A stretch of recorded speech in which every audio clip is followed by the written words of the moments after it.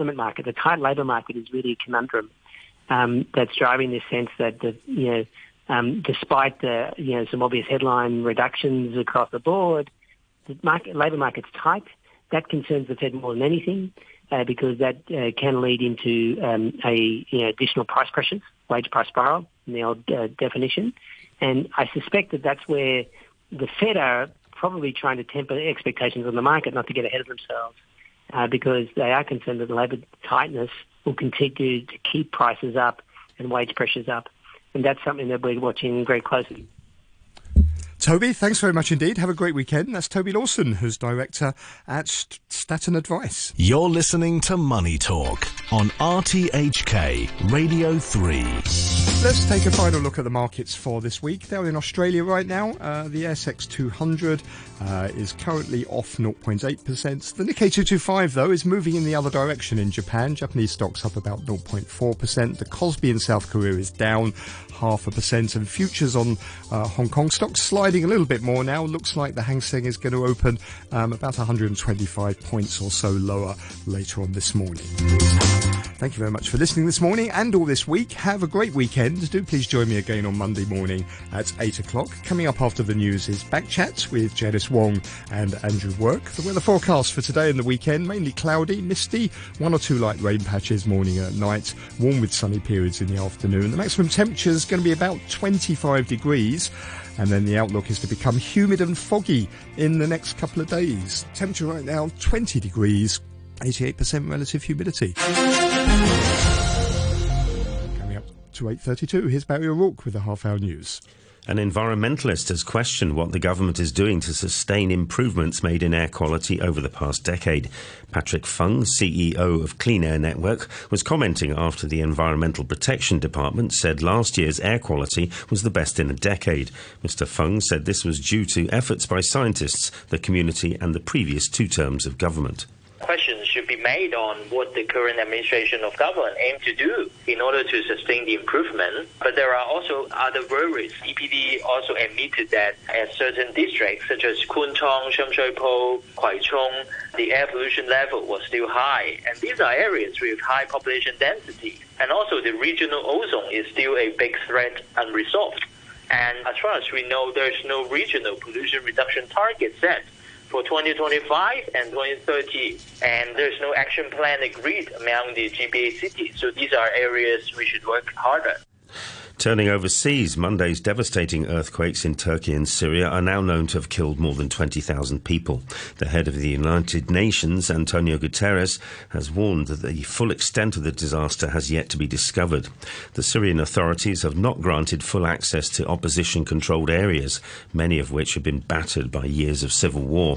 Father Tony O'Riordan is with the Jesuit Refugee Service in the city of Aleppo, and he described conditions there. Before the earthquake hit on Monday, one of my colleagues described the situation as hell. So if it was hell a few days before the earthquake hit, we're now in the deepest level of hell. The infrastructure that was already degraded, the housing, the public infrastructure, the electrical supply, the physical support for food, the healthcare, all of these things were degraded. Now they have been compounded.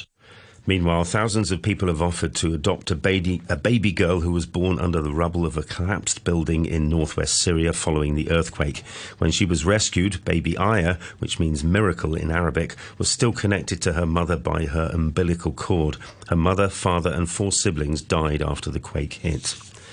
Volodymyr Zelensky has told the European Parliament that his country is fighting Russia not just to defend itself, but also Europe's way of life. Speaking alongside Mr. Zelensky, the European Commission President Ursula von der Leyen said Ukraine's future belonged in the EU. Dear Volodymyr, between now and this bright future, there may be a hard road to tread, but rest assured that we will be with you along every step of the way. Let's turn Ukrainians' dreams into reality. And we'll have more news at 9 o'clock on RTHK.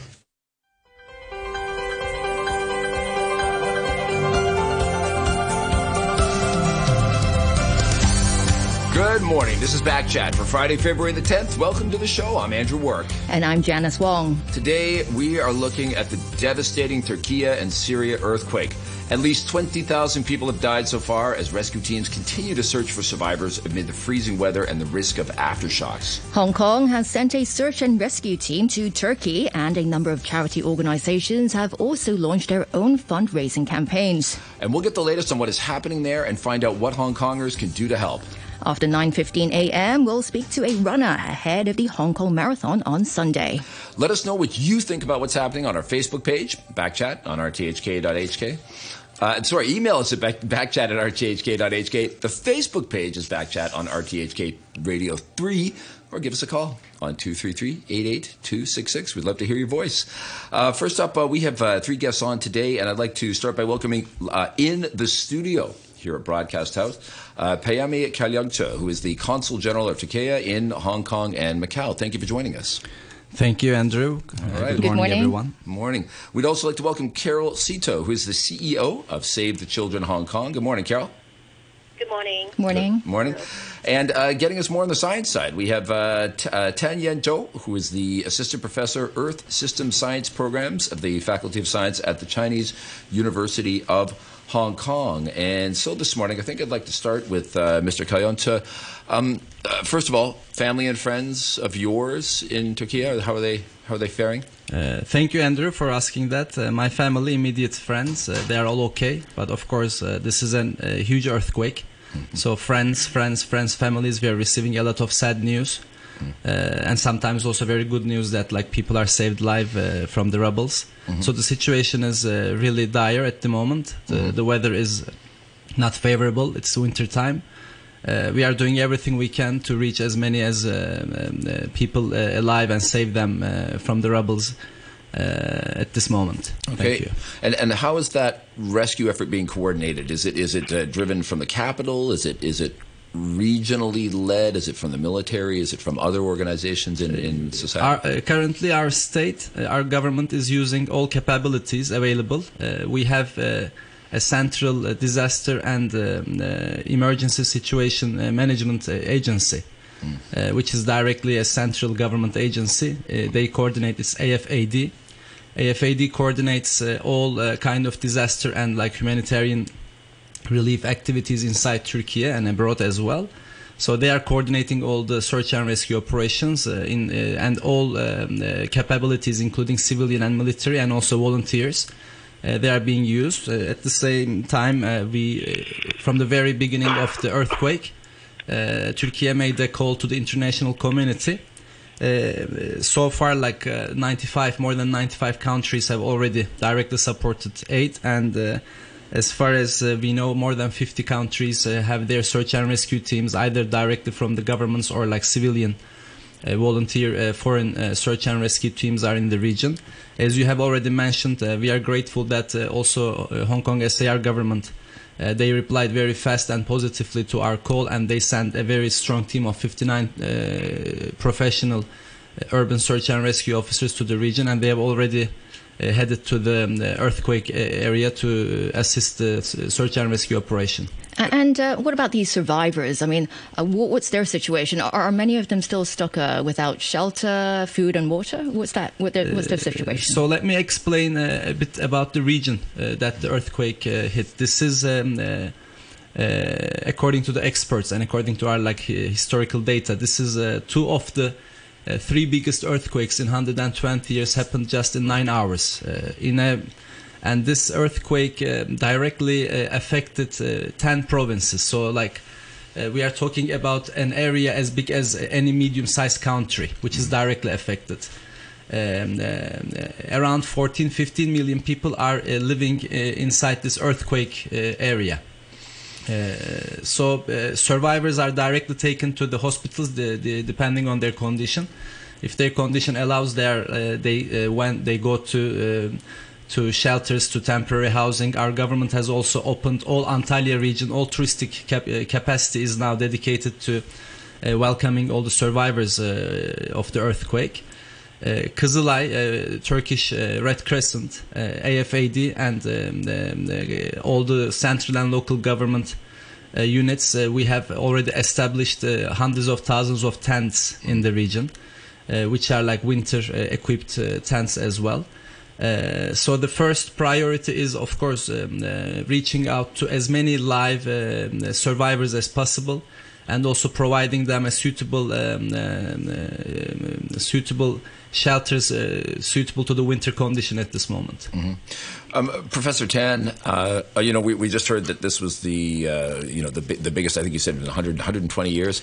What are the continuing threats from aftershocks after this kind of an earthquake? Or maybe, actually, let's back it up a little bit. What kind of earthquake was this in particular? Were these plates colliding? Were these plates one coming under the other? Can you give us a bit of background on the earthquake itself? So essentially the background for this earthquake is that we have the Arabian plate to the south, right? That is essentially shoving into Europe. And so what that is doing is that it's pushing out central Turkey, kind of like a watermelon seed, to the west. And so the boundary of this sliding out is essentially where the major faults in Turkey are. So the two main faults in Turkey are the North Anatolian Fault, which in 1930s up to 1990s have a sequence of relatively large earthquakes. Mm-hmm. And then there's also the East Anatolian Fault, which is where this current earthquake has occurred on. And so after any large earthquakes, there's will be followed by a sequence of aftershocks. And so over the next weeks and months, we'll be seeing a large number of earthquakes happening within this region. Weeks and months. And do they have the potential to be as large as the original, or do they tend to be of lower intensity, farther down the Richter scale? Generally, the aftershocks, the activity decay over time. So that means that the numbers decreases, the sizes also decreases. And so generally that's apparent, but there's always a chance that a larger one might happen, but that's relatively small percent. Maybe there's a less than 5% chance that this will be followed by a larger earthquake, but it's not impossible. And of course, I guess even a smaller impact earthquake could have, could trigger damage because buildings have already been damaged and are in a weakened state. Right, exactly. Okay. Carol Szeto, Save the Children Hong Kong, have you been making efforts to do what you can to help the people in Turkey? Yes, very much so. As the Consul General mentioned just now, the situation is really, really dire on the ground. I mean, with the physical infrastructure damages and the sub-zero temperature, it makes the search and rescue efforts really difficult. In Turkey already, we've been seeing the economic impact, and then there's huge shortages. So, the gas and electricity, running water, all that is running out. And next door in Syria, this is a country that has been through 12 years of conflict. Already we have millions of people that are actually just relying on humanitarian aid for their survival. So Save the Children is very much on the ground. We have offices in both countries, and we are procuring a lot of essential items, and that's what people need right now at this very moment, in the aftermath of this earthquake. Essential items like milk and baby food and feeding bottles and diapers, winterization kits, all those we are supplying to the people in need and supporting the search and rescue efforts as well. Okay. And what can they do? If people in Hong Kong want to direct some of their support to those efforts, what can they do? I want to get this in early in the show. So. Yeah. Right now we have raised an appeal for the earthquake in Turkey and Syria, and very much funding support is needed. We have actually an initial response plan. Like I mentioned before, the essential items are needed right now. We're also providing cash and voucher assistance for the families to meet their basic needs. Then from a child protection and mental health perspective, all the families and the children are traumatized. So they really need a psychological first aid given this experience, and also very much so supporting family tracing and unification, and that's very important. And this is just the initial phase. And then for the longer term, we also provide give them access to healthcare and services, and expanding our cash assistance programs. So funding support would be really, really appreciated from the Hong Kong community. And how do they do that? Just go to your website?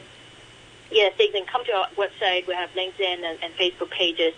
We have published our appeal. So that will be the most convenient.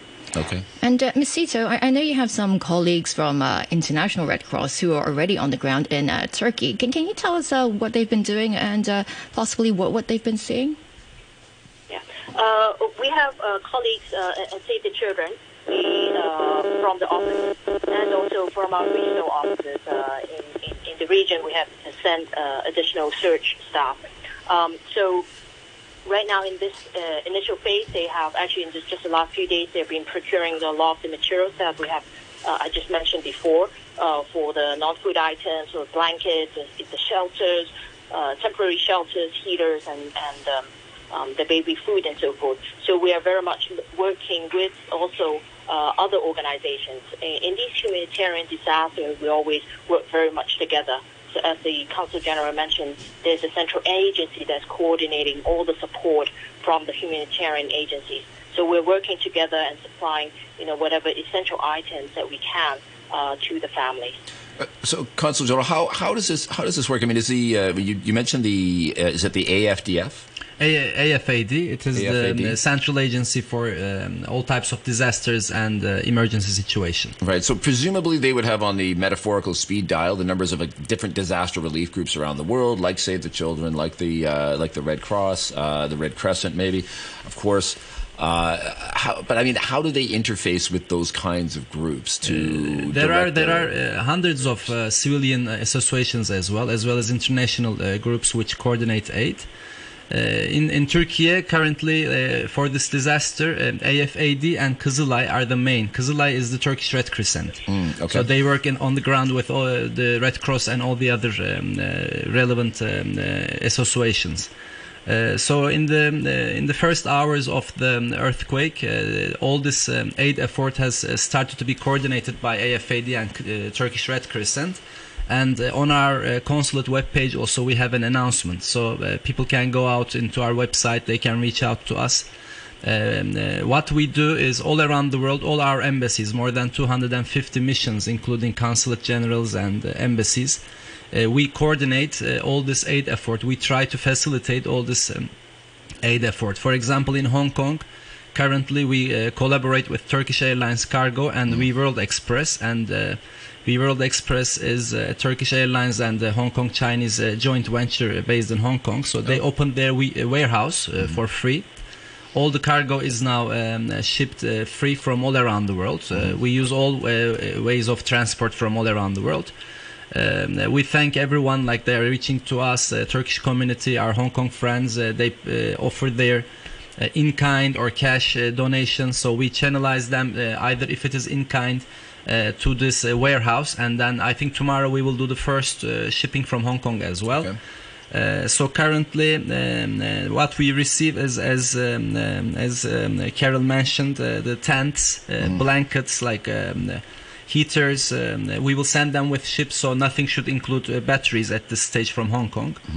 All type of scarves, gloves, hats, thermos, mugs, flashlights, again without batteries, thermal clothes, sleeping bags, mattresses, diapers, hygiene kits, and also clothing, of course, like winter suitable clothing.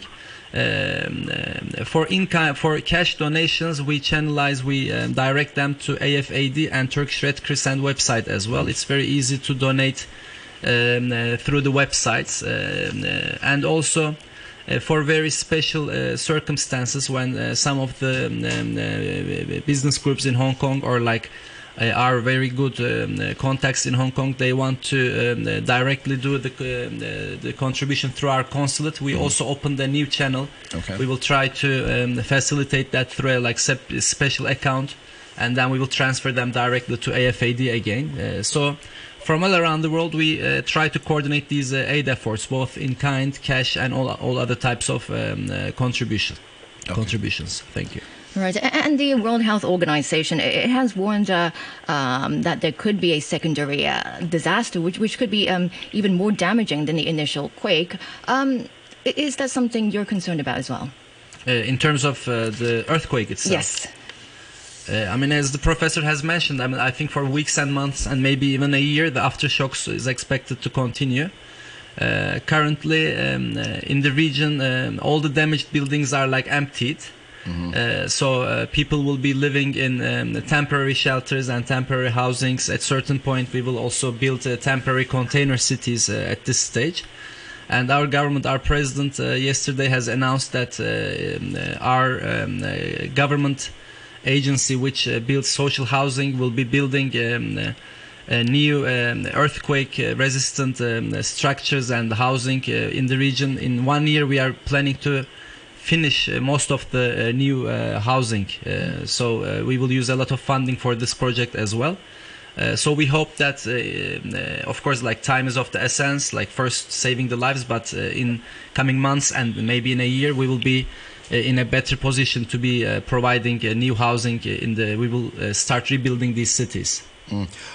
Professor Tan, when we talk about rebuilding cities, I mean, I guess some places are maybe more earthquake resistant than other in terms of their buildings. What kind of priorities do they have to have, or given what's happened in the last couple of days? So obviously, saving a life is very important in the short term, right? But in the long term, then for the resilience of the community, then it is very important to have earthquake resistance building. Okay, and Carol Szeto, is there a role for NGOs to play in providing guidance on these types of things? Very much so. Save the Children, for example, for us, we have been doing humanitarian relief around the world. There's this initial relief efforts, and then for the longer term, and we don't know how long this is going to take, the recovery and the rebuilding phase will also take a long time. So we give a lot of guidance on child protection, on mental health, psychological, psychosocial support to children and families, education support. Typically we also, once things stabilize, we also create child-friendly spaces so that children actually have a place to learn, to play, and to actually heal. So there's a lot of technical guidance that we can support on the ground. Okay, I've got a note here. This is from our Facebook page, so I'll use the full name. This is Steve Faby. He says, being someone that lived in Turkey for over 20 years and lived through the 99 quake in Izmit, one of the things Hong Kong can help with is housing.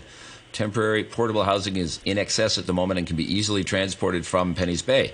It will take years to rebuild the housing, and people can't spend that time in a tent. I remember driving past Yalova town in 2008. 9 years after the 99 quake, and temporary housing units were still being used. Let's get these empty units in Penny's Bay, Kai Tak to proper use.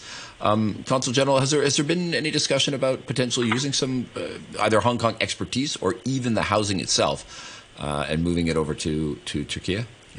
So far, our focus was sending immediate in-kind needs to the area from all around the world. But of course, all types of this kind of ideas are useful. I mean, we can pass all these information to our central government agencies so that they take them into consideration. If there is any concrete kind of a proposal for sending container housings already available from other parts of the world to Turkey, of course we will take into account and we will send that to our authorities. Okay, and he mentions the earthquake in 1999. I mean, the reason you had the AFD is because you have experience with these types of disasters. What was learned from that disaster that hopefully can help this time? There is a lot to be learned from that earthquake as well. As you've mentioned, that was also a very huge, devastating earthquake. I remember the magnitude was 7.4 in that one. Mm-hmm. And again, unfortunately, it was in the middle of the night as well. So people were caught up when they were in their beds. Yeah. And that area, Professor Tan might explain, of course, better than me. He's an expert in the area. But in Anatolia, we have two main fault lines. One is this northern Anatolian fault line, which extends towards Istanbul. And that earthquake was on that main fault line. And this one is the one, starting from the northern Anatolia and going towards a bit southern and connecting to the Arabian plateau. So after that earthquake, again our experience was first building temporary shelters, tents, and then container houses, and all the damaged and damaged structures were rebuilt with earthquake resistant constructions. One very important thing that happened after that earthquake was we changed our housing construction laws in a very with a very stricter standards and regulations. So all buildings that are supposed to be that are built after that earthquake actually has a very higher standards in all around Turkey. And all housings should also have a separate earthquake insurance in Turkey. For instance, when you're in an apartment, you need to have an earthquake insurance for your apartment. We will. I think we will revisit all these regulations to bring them into higher standards, and also like we did after the earthquake in 1999, we will build stronger structures also in this new earthquake hit region.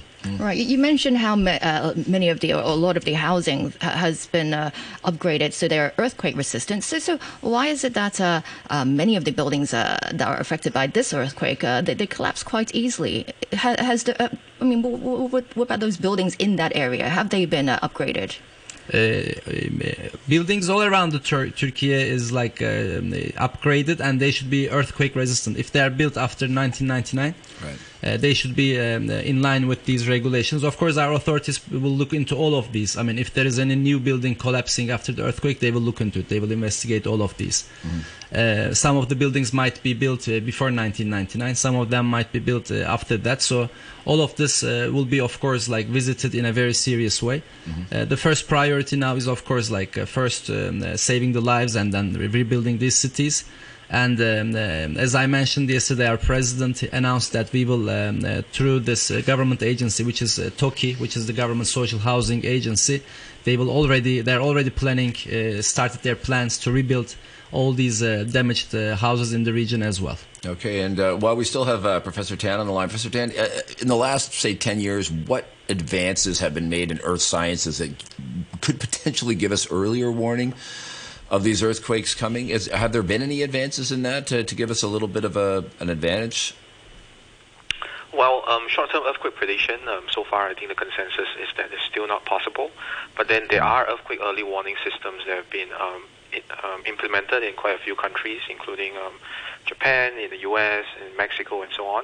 It doesn't rely on the prediction of earthquakes, but what it does is that once an earthquake is detected in a certain region, it can send out, because light travels faster than the seismic waves from the earthquake, we can send out a warning to places that are a bit further away to allow them head start, for example, to turn off power lines or evacuate buildings before the damaging seismic waves actually arrive. I mean, how much warning can you get? I mean, like you say, the speed of light, is it through fiber optics or these through satellites? Yeah, so it can be essentially most of it is just phone SMS through the phone, right? And maybe you've got 10, 15 seconds to say, earthquake now, turn everything off. I mean, right. So it depends on how far you are from the earthquake. And so if you are usually if you have a sufficient, if you're right at the center of the earthquake, then you might not get enough warning.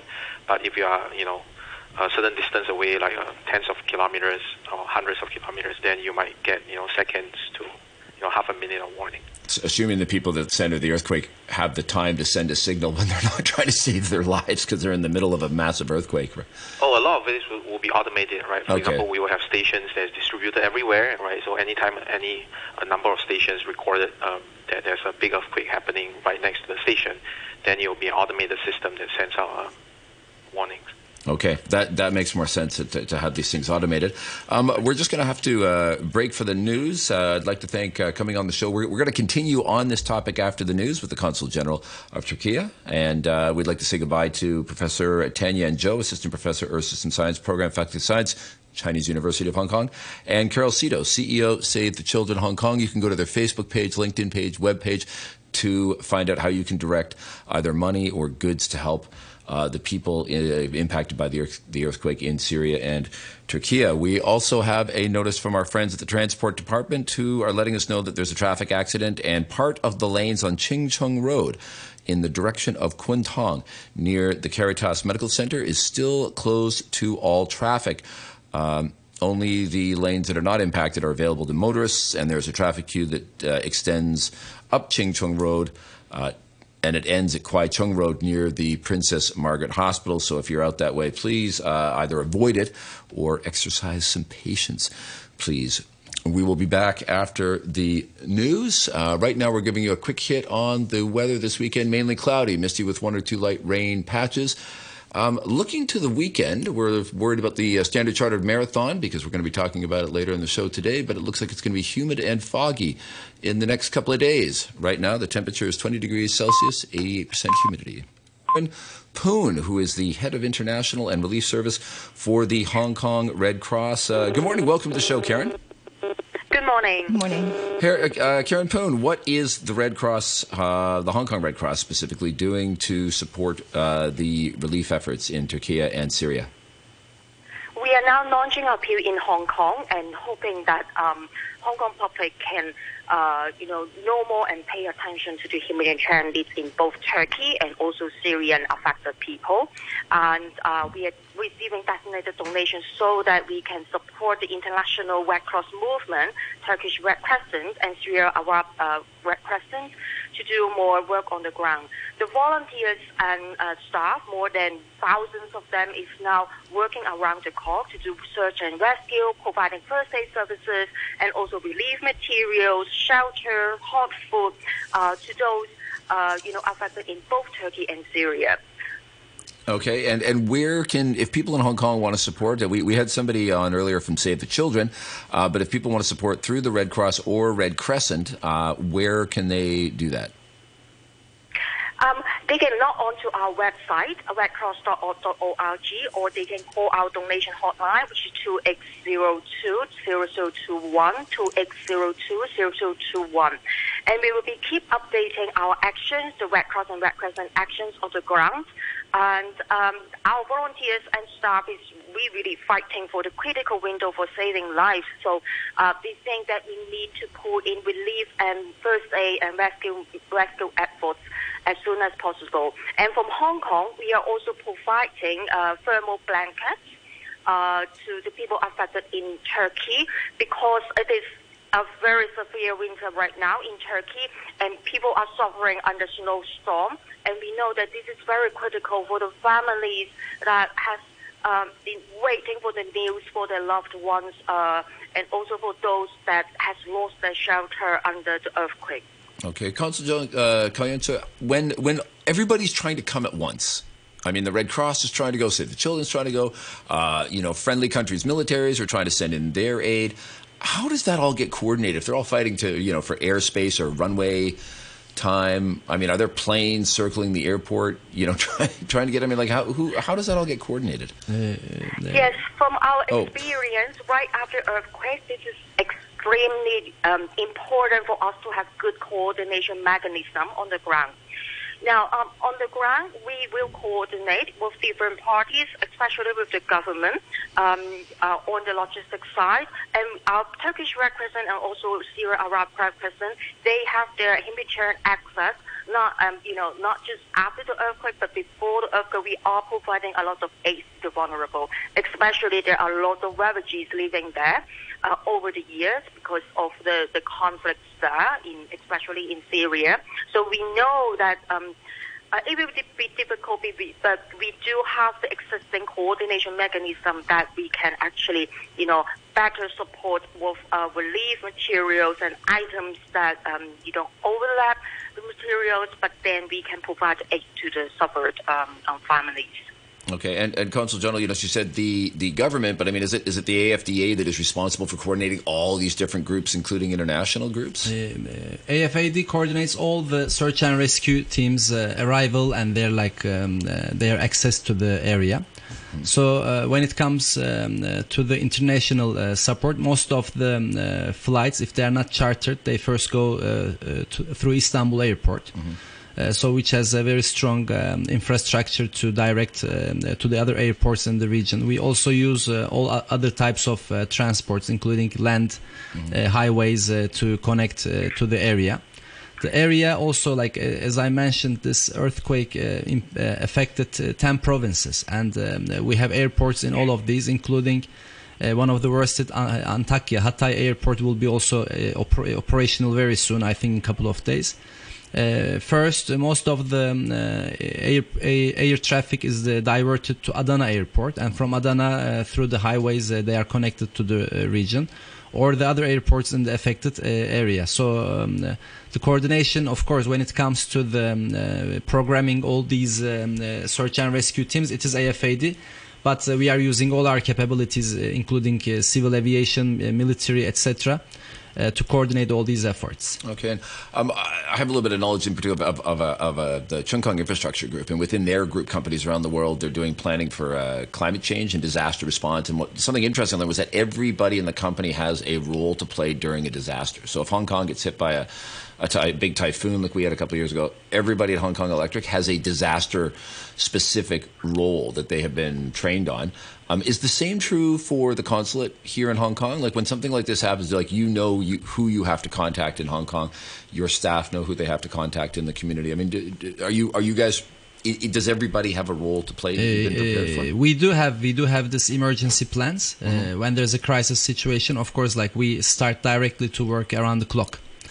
And our foreign ministry is very well equipped to coordinate this communication with all the foreign embassies and consulate generals. Now we work at top urgent alert level, so like we are receiving the communication like 24 hours, and we have all other like communication groups to coordinate all the efforts all around the world.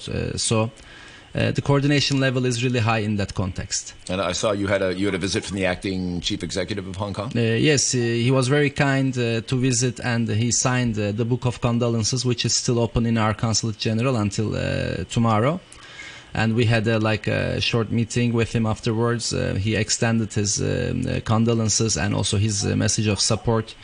As you know, chief executive is now in the Middle East, so he came to our consulate as the acting chief executive. Yeah. And the same night we met at the airport to attend the ceremony of dispatching the Hong Kong SAR team to Turkey. I would like to again on this occasion express our gratitude for the support and for the visit of the acting CEO to our consulate. Okay, and aside from obviously there's the 59 search and rescue people that are going, plus dogs, I believe. There's some pictures. There were two dogs, two trained dogs, and search and rescue equipment of 10 tons. So we arranged their Turkish Airlines seats for all of them.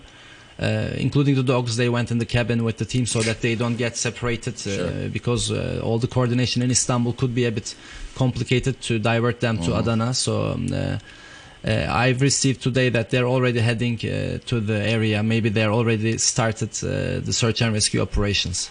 Okay. And did he come with any other specific measures that they could take to help? Yes, the acting chief executive, he mentioned that they are ready to dispatch more units if the units on the ground, they have their direct 24-hour channel with the Hong Kong government here, so the unit dispatched from here. So according to the reports that they will receive, he said they are ready to send more units. And also we communicated again yesterday with all around the world, with all governments, some basic, apart from these in-kind contributions, some medical supplies, etc., some equipment. So Hong Kong government was also during that meeting. They were very ready to provide more support if needed. Okay, and Karen Poon, for you guys, if I gather that you're collecting money, you're collecting goods here. In the first part of the show, we heard about, we heard from the Consul General the goods that are most needed. Do you kind of stay in here and this is where you deal with things and you just send it over and then it gets picked up by maybe the Red Crescent? I don't know if the Red Cross is on the ground there, but I know the Red Crescent is. Do you kind of have a division of labor in that sense?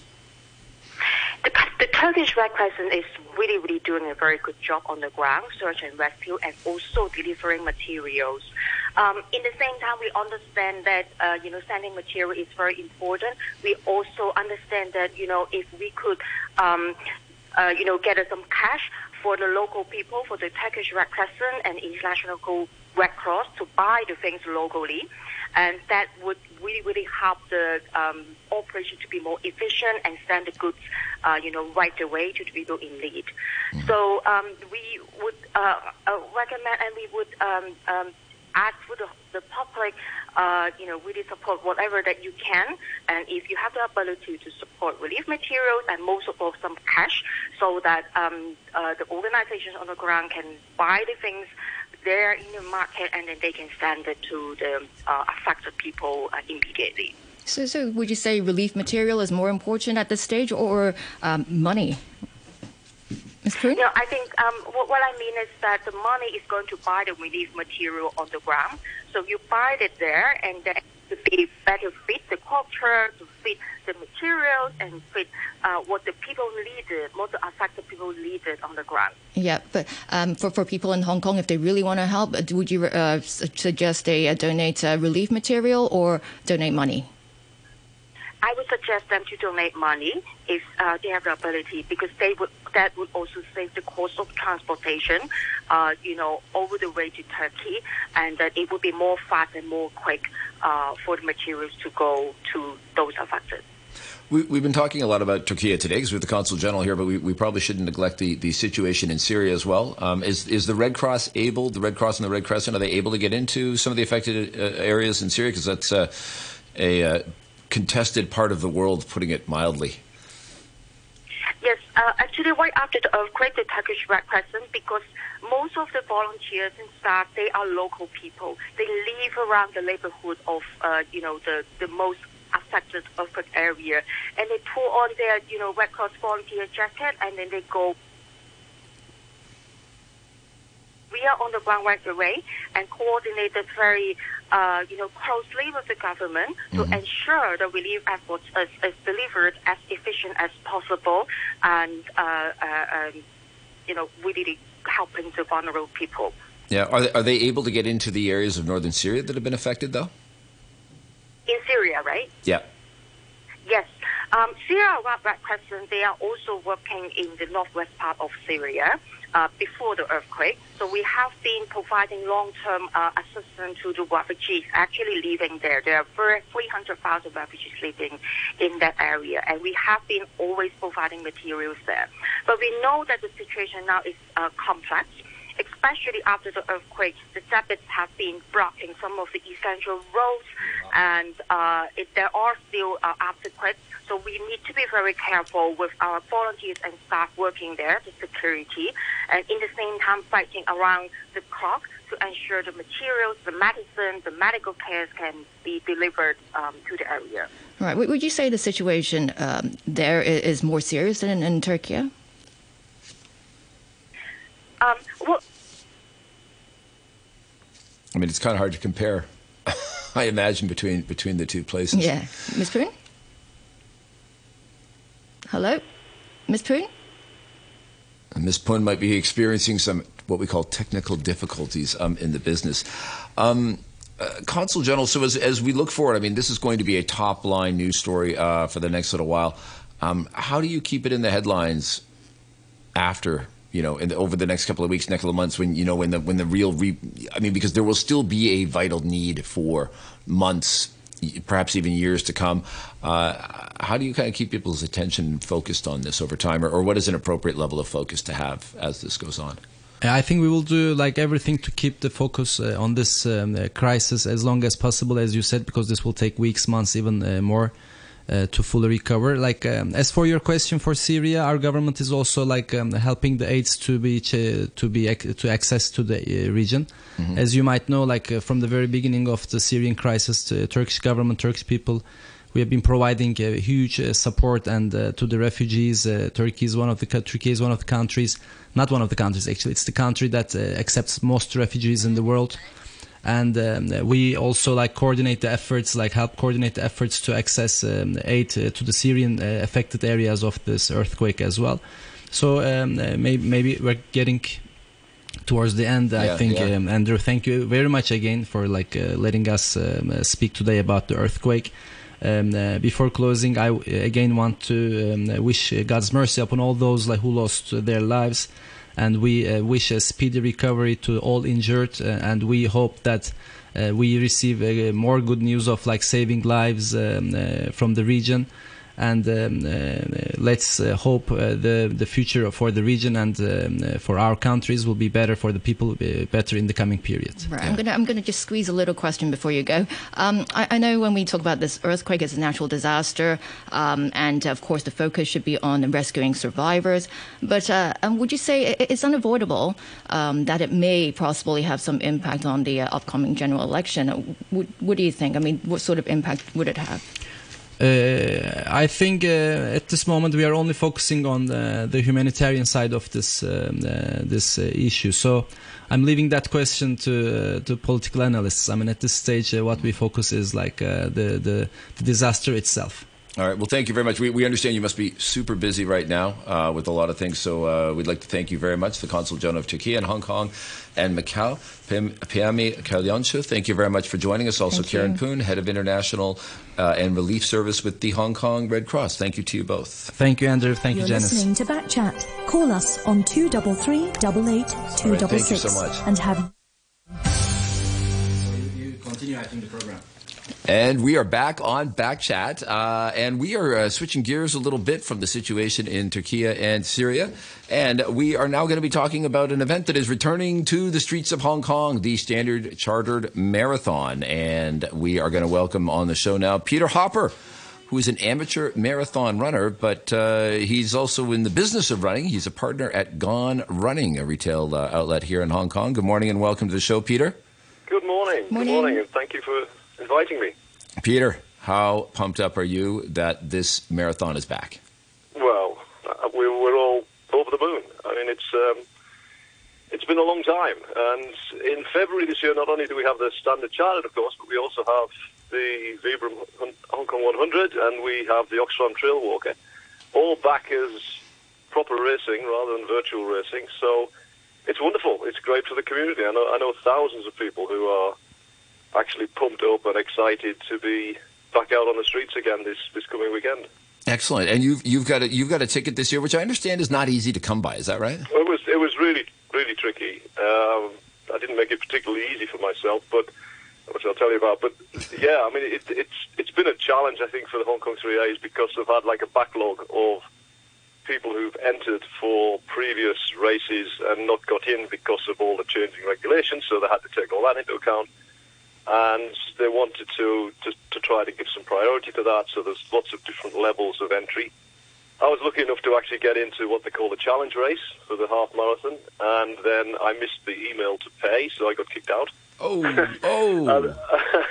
But then I managed to get back into what they call a non-challenge race, because through our running club, the Gone Runners, we have a few priority places, so I was fortunate enough to get back in. So it wasn't a disaster, but it was totally my fault, but it kind of highlighted the complexity of actually entering this year because of all of these different levels. But, you know, I think we're all more than happy to put up with that because it's just great to be back out again. Right. Gotcha. Can you tell us a bit about the route? I mean, is it going to start in Tsim Sha Tsui? Where does it go? Yes, I think it's always started there. I mean, I've been involved in this race, I think, now for the best part of 20 years. It's always started in Tsim Sha Tsui. The route has changed a bit because, of course, we've added the Stonecutters Bridge now for the last, whatever it is, 10 years or so. So that's more of the route. So basically the first half is a long climb up the highway and out over the Stonecutters Bridge, which is actually a general uphill. You know, it's not terribly steep, but it's kind of a long climb. And then the second half, you run all the way back around the highway and a gradual downhill and down through the Western Harbour Tunnel, and then turning east and then running down through Central, past the Convention Centre, and then on through Wan Chai all the way to Victoria Park. So it's actually very nice, and it's also great this year because they've separated again the 10K race from the marathon, the half marathon race. Last time they did it, I think because of restrictive policies, they had to put the 10K together with the half and the full, and that means that the Central Harbour Tunnel the Western Harbour Tunnel gets very full of people, and it's really congested. So this year it should be a lot better. Oh, so is it going to be taking up more road space than it has in past years? Well, right in the beginning of this, they always did run all of the races together. And actually, a friend of mine, Keith Chan, and myself got together quite a few years ago and actually asked the Hong Kong 3ers if they could separate the 10K from the rest of the race, because it meant that when you got to the Western Harbour Tunnel, all the races came together. And at that time, there was like 70,000 people running. I think this year it's 37,000. So you can imagine that there's an awful lot of people trying to run through there and run up through Central and into Victoria Park. And it used to get to be very, very difficult to run. So the Hong Kong 3ers did agree to that, and they actually moved the 10K out onto the island and starting effectively from Victoria Park and ending there. So it does separate, and it's back to what it used to be. So it's taking up the same road space as it has done for the last few years, and it will be a better race as a consequence. That's better for people that are trying to set a personal best time, or exactly. even the best time ever at the Hong Kong Standard Chartered Marathon. How are big names back? Are we expecting some of the world's best runners at this thing, or is this considered a mid-tier? I don't think so. Not this year, because originally the race had a relatively limited number of people. I think it started at 25,000, and given what I was mentioning before about the backlog of a lot of people who had races, it was very restricted, and then only at the very last minute did it get expanded to 37,000. But I think there's a lot of local people who are very happy now to be able to be involved in this. So I think this year will be more of a local race, hopefully maybe in a year's time when we can get back to sort of total normality and people being able to travel. Because when it started, of course, it wasn't easy for people to travel. So when it was all launched, it wasn't that easy. But now it is. Right. So hopefully next year we'll be back to sort of 70,000 people. There'll be lots of international runners, and it'll be great. But it'll be great for the local population here, the local community here, to be able to participate in a more local race. Sounds a little bit like the rugby sevens. People are happy they can get tickets for a couple of years until the international community comes back, and then everybody will start being able to complain they can't get in again. Probably, yes. Yeah. I'm a bit interested in how you've been preparing for this marathon. How's training been going? It's been going well, thank you. So within our running club, we started probably about 3 months ago, and we set up. We always have kind of regular runs every day of the week normally, and what we did was we tailored that to marathon training, and that generally means that we have a Tuesday track session, which we do in Aberdeen Sports Ground, and we have a big group of people that turn up there. We do a sort of more of a pacey run, long intervals, tempos on Thursday, and then we have a Sunday long run. And again, nice thing that's happened recently is that the waterfront now is a lot more open than it used to be. We were able to run all the way around from the convention centre right the way around through Kennedy Town, Port Fulham, Aberdeen, right out to Repulse Bay. So we had this nice long Sunday run. So we've had a big group of people involved in that, lots of help, support, advice, and getting people basically ready over the last 3 months to take part this weekend. I've got an email here, something I wouldn't have expected, but here we go. This is from Skating Guilo. Are we allowed to say the G word on air? I don't know. Well, I already said it, so there it is. I have previously reached out about asking if they could include roller skating as a leading or trailing group in the marathon, but they don't reply and don't really seem to care about anything but promoting Standard Chartered. So the question is, would they consider other participants such as inline skating and other possible formats? That's from Skating Guilo, and I'll supplement that a bit. A friend of mine was very involved in the campaign to get wheelchair athletes and hand cycling in the marathon, which they did eventually. But are you aware of other formats, whether it's wheelchair, I'm not actually. inline skating? I know that a lot of the other big marathons do have these additional events, and they're fantastic. I mean, I was watching the Berlin Marathon and watching the wheelchair event was fantastic. These folks are phenomenal athletes, and it's great to see.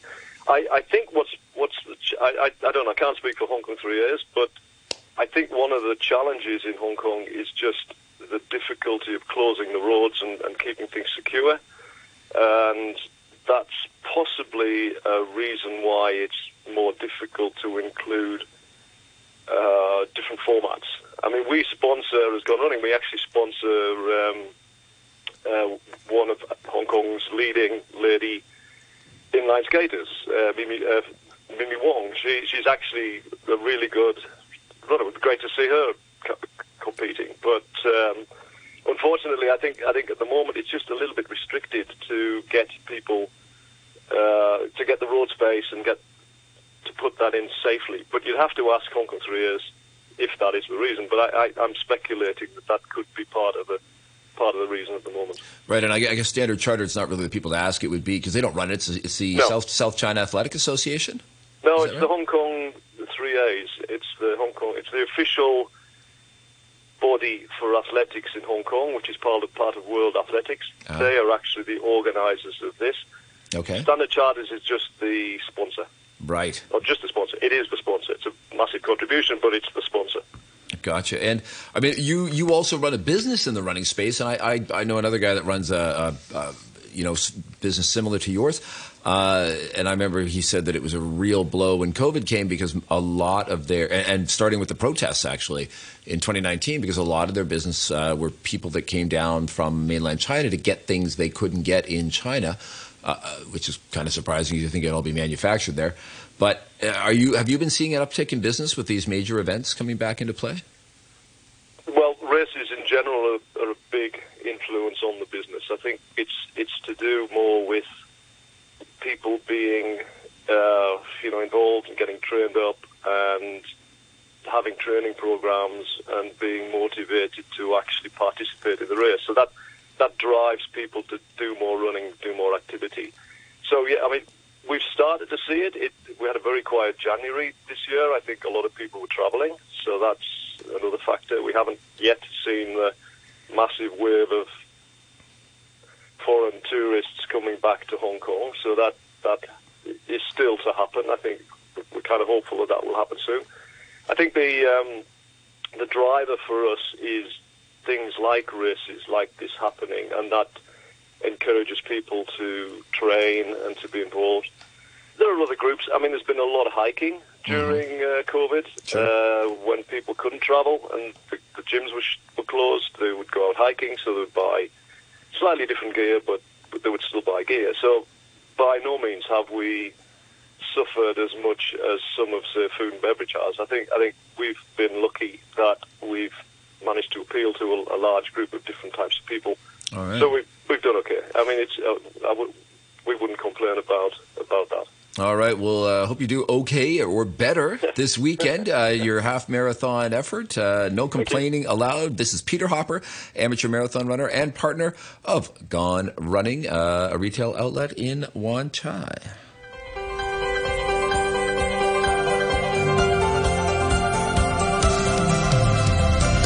All right, and thank you very much to all of you for listening, calling, getting on our Facebook, sending us emails. I'd like to thank our producers today, Yuki Tsong, and new to me, Kar Ha. Also our sound man today, James Lung. Be back here for more Back Chat on Monday with Jim Gould and Mike Rouse. I'm going to give you a quick hit on the weather. Mainly cloudy today, misty with some rain patches, but a high of 25 degrees. Weather for the marathon over the weekend. It's going to be humid and foggy in the next couple of days. Warm on Sunday and Monday. Current